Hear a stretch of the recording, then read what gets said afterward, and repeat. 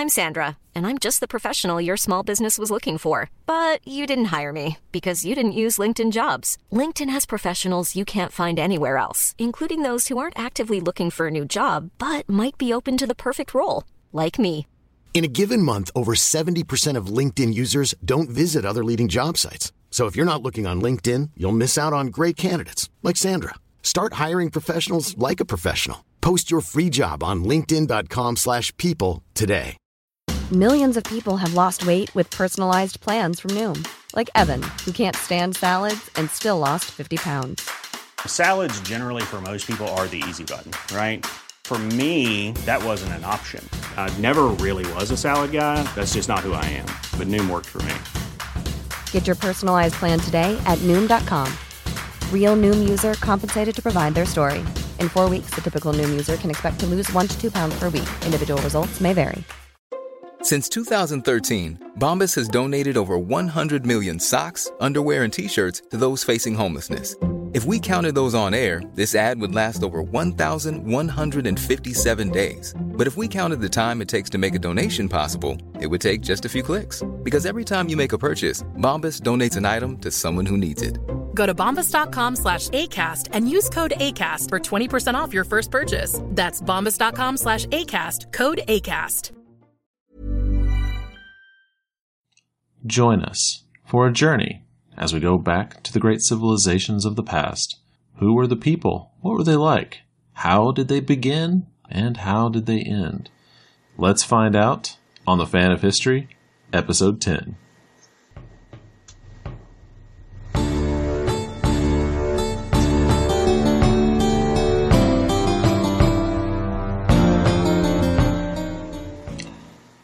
Last time on The Fan of History, it was the 920s BC.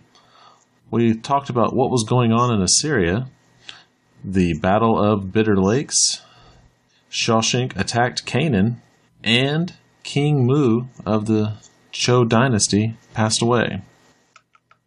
Joining me, as with every week, is Dan, the Fan of History. Say hello, Dan. Hello. Ready for some history. This is a great episode we have ahead of us. Yeah, it seems to be all about the Assyrians. Yes, and I have to say something about that, because when we started this podcast, I was thinking of... A Fan of History is quite a general name, but I like it because then we can change topics, etc. in the future.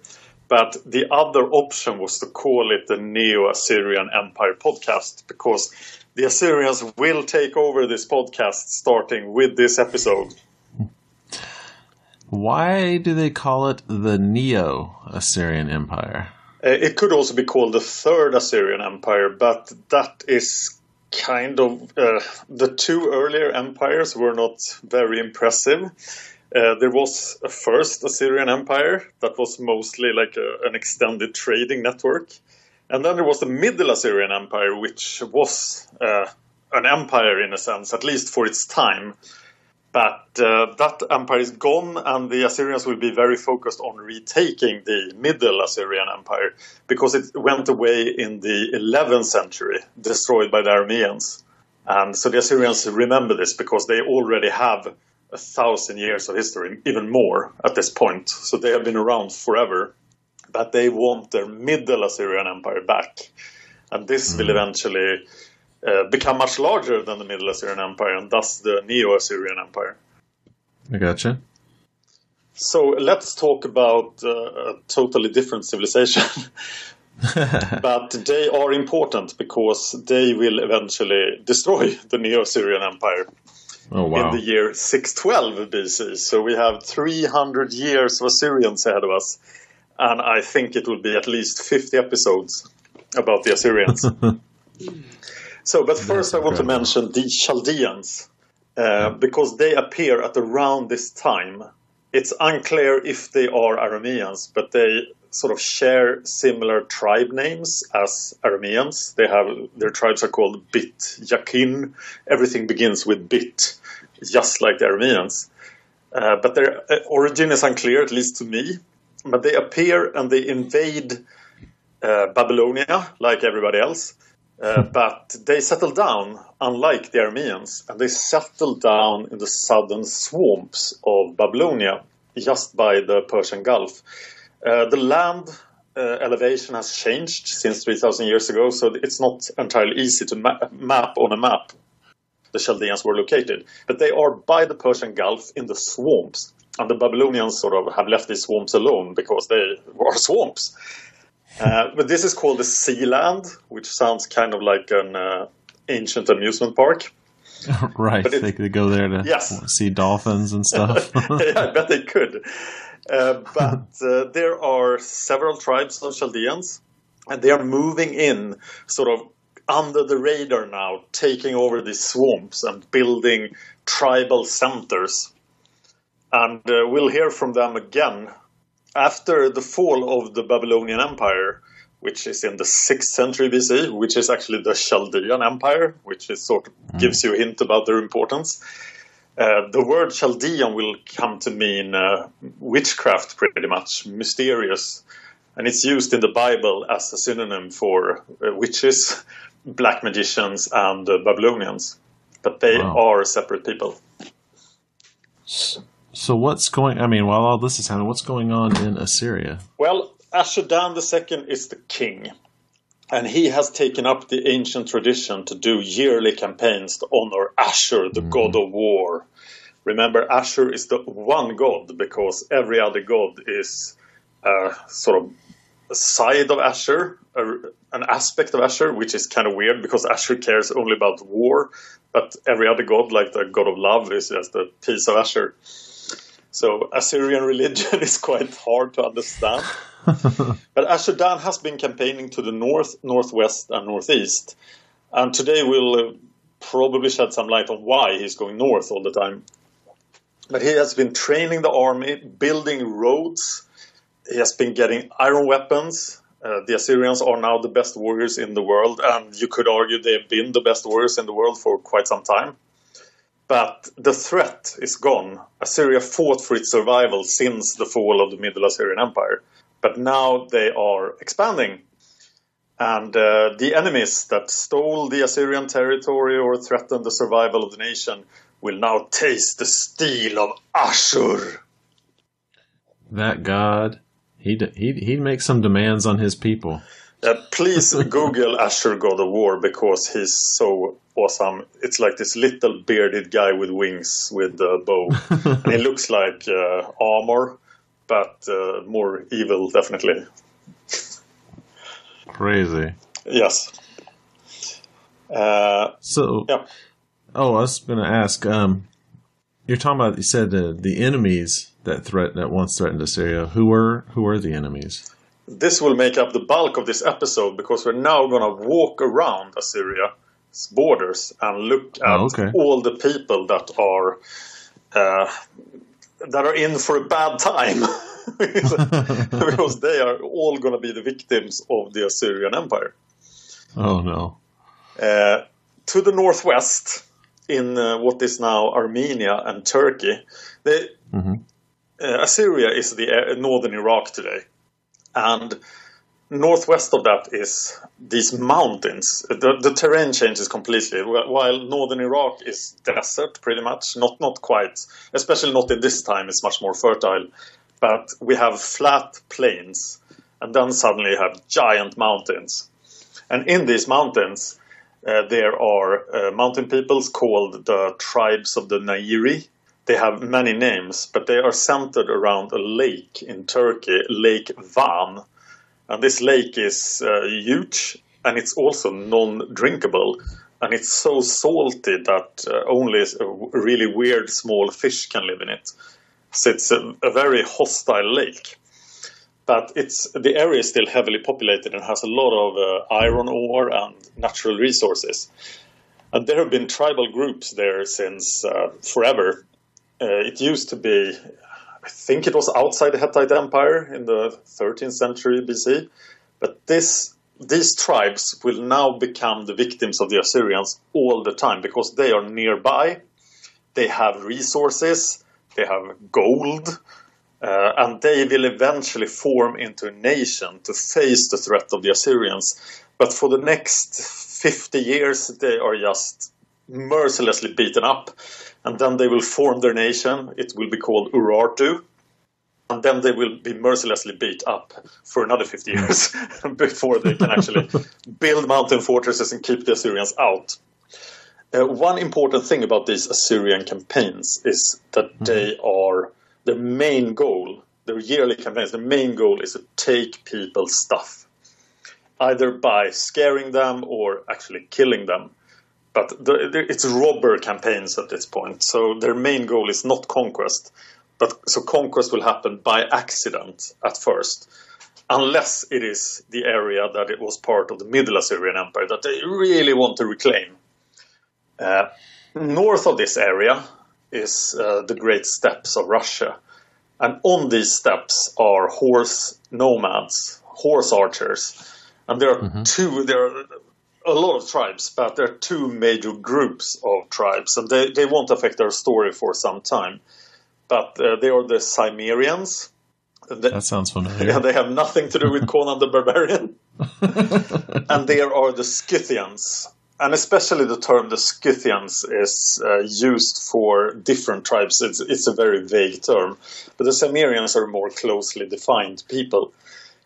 These people have a lot of horses. And horses sort of come down into the Middle East from the Russian steppes. And this will be very important for the Assyrians because the Assyrians don't have horses naturally on the plain. So they need to get their horses from somewhere. So that's also one of the main goals of the campaigns is just to get more horses. Because the Assyrians know that horses are good in warfare. But we need to get the horses from everywhere. So sometimes these campaigns are just horse raids pretty much. But the steppes is the great source of the horses. To the west of Assyria is Syria. This is quite confusing, Syria and Assyria. And I just read something this week about the difference between Syrians and Assyrians.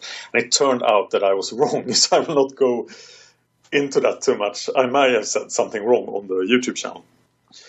But in this area in the north of Syria is the remnants of the Hittite Empire. This was the powerful empire that had the riddle of steel. They knew steel before anyone else did in the Middle East. But it fell in the Bronze Age collapse. And in the north of Syria, these these cities of the Hittite Empire, they survived and sort of pretend that the empire is still around. So they have the same art style, they build houses like they did in the empire. They call themselves empire names. And they have managed to assimilate the Arameans. Everywhere else, the Arameans are raiding everything, living in the countryside, causing chaos in Assyria and in Babylonia. Much like orcs, I imagine. But the Neo-Hittites were like, oh, look at this marvelous art we have. We are the Hittites. We are really great. And the Arameans were, oh, that art is really sweet. We want to be like you. So the Arameans are... not the Arameans in Assyria, because they are turning into Assyrians at this point. But the bulk of the Arameans in north of Syria, they are turning into Neo-Hittites. This is a very rich area. And the political units are very small. Every city is for itself. So this is like a smorgasbord of targets for Assyrian campaigns. You can this year we go and burn down that city, and that year we go to that city. And they have problems uniting with each other. And eventually Damascus will rise as the greatest power in the West. But it will be an entirely Aramean kingdom, because Arameans are realizing that they have to organize into nations to defend themselves against the Assyrians. And Damascus will be the center of resistance to Assyria for a long time. Is this the time when they were coming up with the Damascus steel blades? I don't think so, but not sure. If somebody knows, please tell us. Yeah. I'm very interested in sword making. Oh. I find it fascinating. I think we will have plenty to talk about swords then. I'm not that good at swords and stuff. I'm usually not totally fascinated by military details in history, so I could need some work there. To the south of Assyria is Babylonia. So Babylonia is southern and it's focused on the ancient city of Babylon. And the Assyrians will have a very strange relationship with Babylon, which will eventually become their demise. Because Babylon is so old and so... the Assyrians are kind of the cousins from the countryside to Babylon. So every time they deal with Babylon, even if Babylon is really weak, they're like, oh, these guys are so great. And they will learn stuff. They're much like the Greeks and the Romans. So the Assyrians are the Romans learning from the superior Greek Babylonian culture. Does that make sense? Yeah, okay. I think it does. And Babylon is extremely weak at this time. There are Arameans everywhere. The city dwellers, which are pretty much the same racial stock as the Assyrians, they live in the great cities, Babylon, Uruk, Borsippa. There are maybe 50 plus cities. But everything is chaos. The trade routes have gone silent. They can't go anywhere. Now the Chaldeans have taken their nice swamps in the south. And so they have a lot of problems, but they will be treated with kid gloves some of the time by the Assyrians, or sometimes the Assyrians will be really mad at them and beat them up. But the Assyrian relationship with Babylon is like nothing else, because they have this respect for Babylonia. Is that the only other culture that they seem to have any kind of respect for? Yes, there are pretty much no racism at this time, so the Assyrians are willing to accept anyone if they obey them. So if they become vassals, or if they actually want to become Assyrians, they are happy to do that. But they sort of consider their own culture superior to any other, except. Hiring for your small business? If you're not looking for professionals on LinkedIn, you're looking in the wrong place. That's like looking for your car keys in a fish tank. LinkedIn helps you hire professionals you can't find anywhere else, even those who aren't actively searching for a new job but might be open to the perfect role. In a given month, over 70% of LinkedIn users don't even visit other leading job sites. So start looking in the right place. With LinkedIn, you can hire professionals like a professional. Post your free job on linkedin.com/people today. Millions of people have lost weight with personalized plans from Noom. Like Evan, who can't stand salads and still lost 50 pounds. Salads generally for most people are the easy button, right? For me, that wasn't an option. I never really was a salad guy. That's just not who I am. But Noom worked for me. Get your personalized plan today at Noom.com. Real Noom user compensated to provide their story. In 4 weeks, the typical Noom user can expect to lose 1 to 2 pounds per week. Individual results may vary. Hey, Dave. Yeah, Randy. Since we founded Bombas, we've always said our socks, underwear, and T-shirts are super soft. Any new ideas? Maybe sublimely soft. Or disgustingly cozy. Wait, what? I got it. Bombas. Absurdly comfortable essentials for yourself and for those facing homelessness. Because one purchased equals one donated. Wow, did we just write an ad? Yes. Bombas. Big comfort for everyone. Go to bombas.com/ACAST and use code ACAST for 20% off your first purchase. For Babylon. And there is another ancient culture right east of Babylon who has lost its trading contact with Babylon. It's Elam in the south of Iran today. And Elam might even be much older than Babylonia or Assyria. It is older, but it is quite mysterious to us. And even though it's so old, the Assyrians just hate it. So if they come across Elam, they will just beat them up, and they don't care about their culture at all.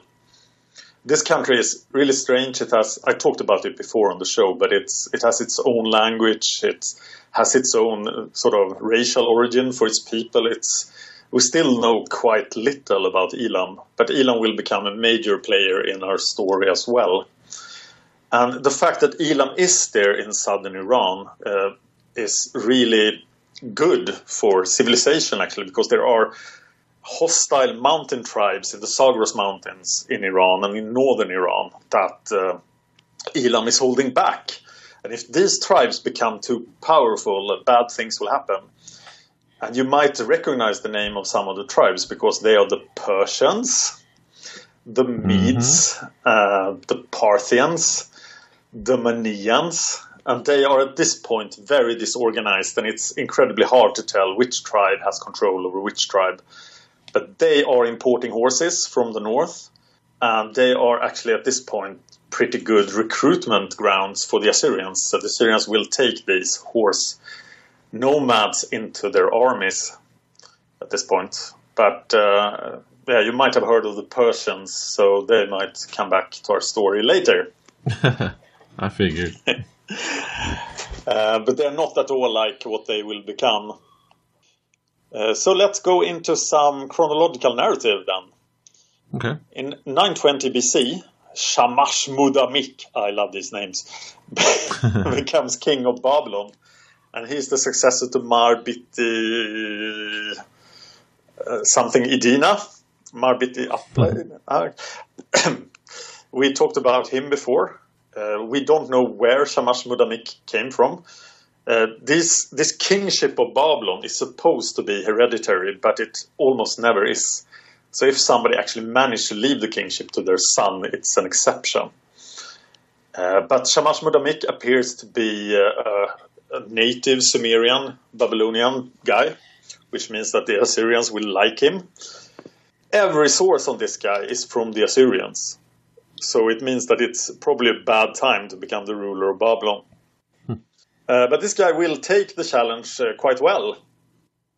We don't really know anything that happens between 920 and 913, but we can assume that Ashur-dan is still working on making Assyria ready for what is to come. He seems to be planning and he's campaigning, but he's not going out taking back the Middle Assyrian Empire. Rather, he's setting the stage for his son to do this.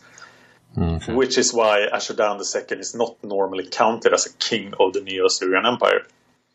But in 912 BC, he dies. The empire is the empire is usually counted to start in 911 BC. So here is a gap of 1 year. And there might have been a civil war in Assyria. I talked before about how the Assyrians assign their next king. So the king will choose one of his sons to become the king. And that's, of course, a great way to get the sons to hate each other. So fratricide. Yes. Fratricide will return. It will rear its ugly head again and again in Assyria. And there is a civil war, and one guy comes out on top. He is Adad-nirari II. He claims he is the eldest son and the legitimate successor of Ashur-dan II. And the sources also tell us there's a possible revolt among the vassals, but I don't get that, because who is a vassal to Assyria at this point? They haven't conquered anyone yet. All right. So I don't know what that means. But this guy, Adad-nirari II, he becomes the king of Assyria, and this is the point then in 911 BC when the empire is supposed to start.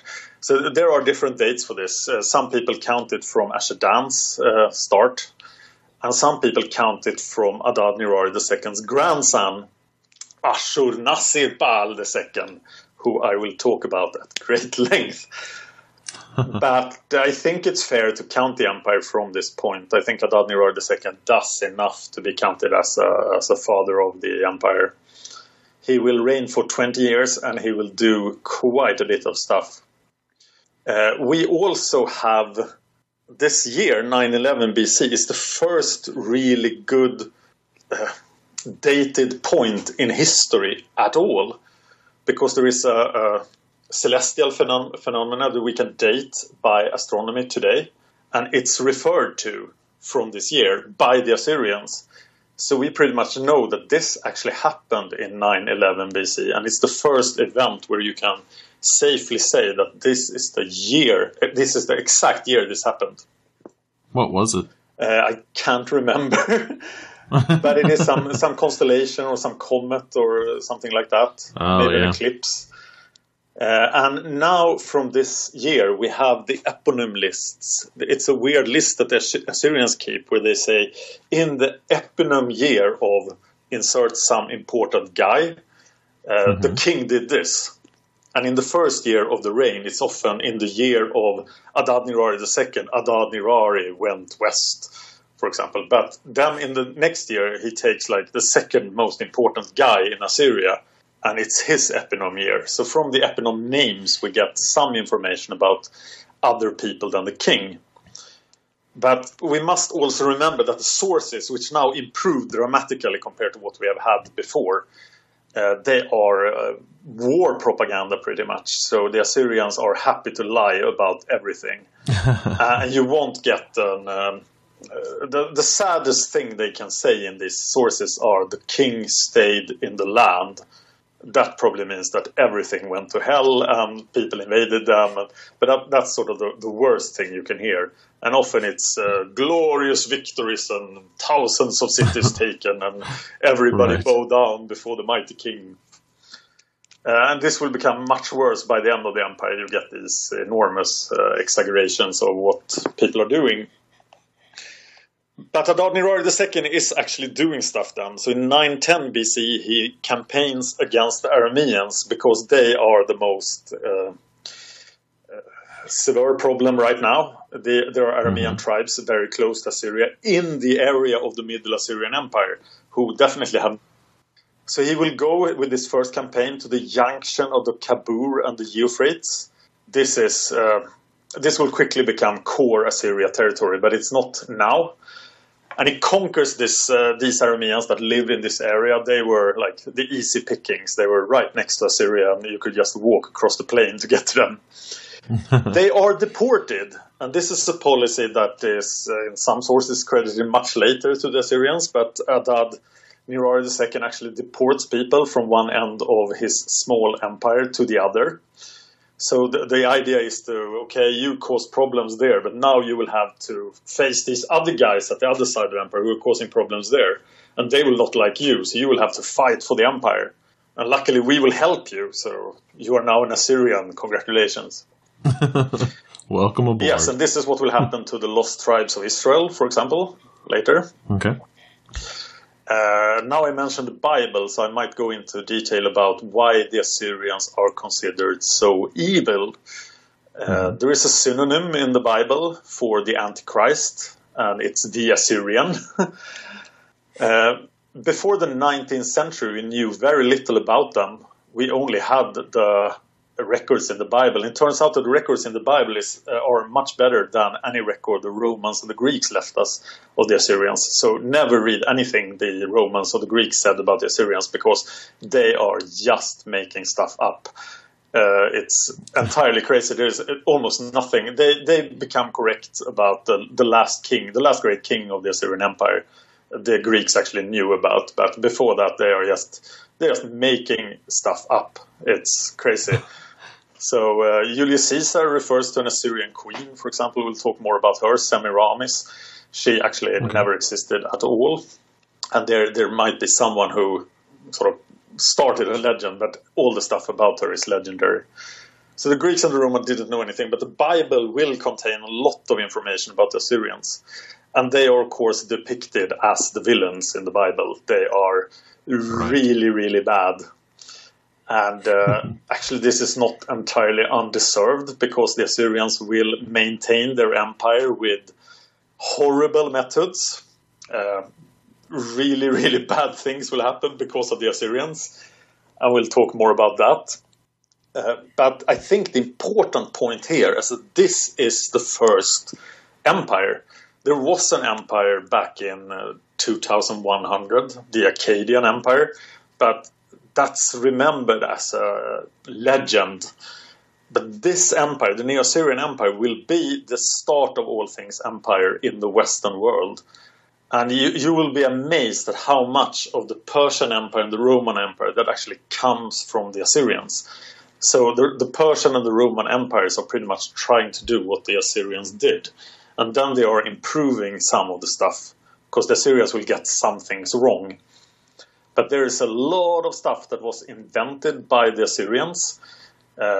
Aqueducts, keys and locks, and a lot of things. We'll talk more about that. The Persians will change one thing that will make them more successful than the Assyrians in their time.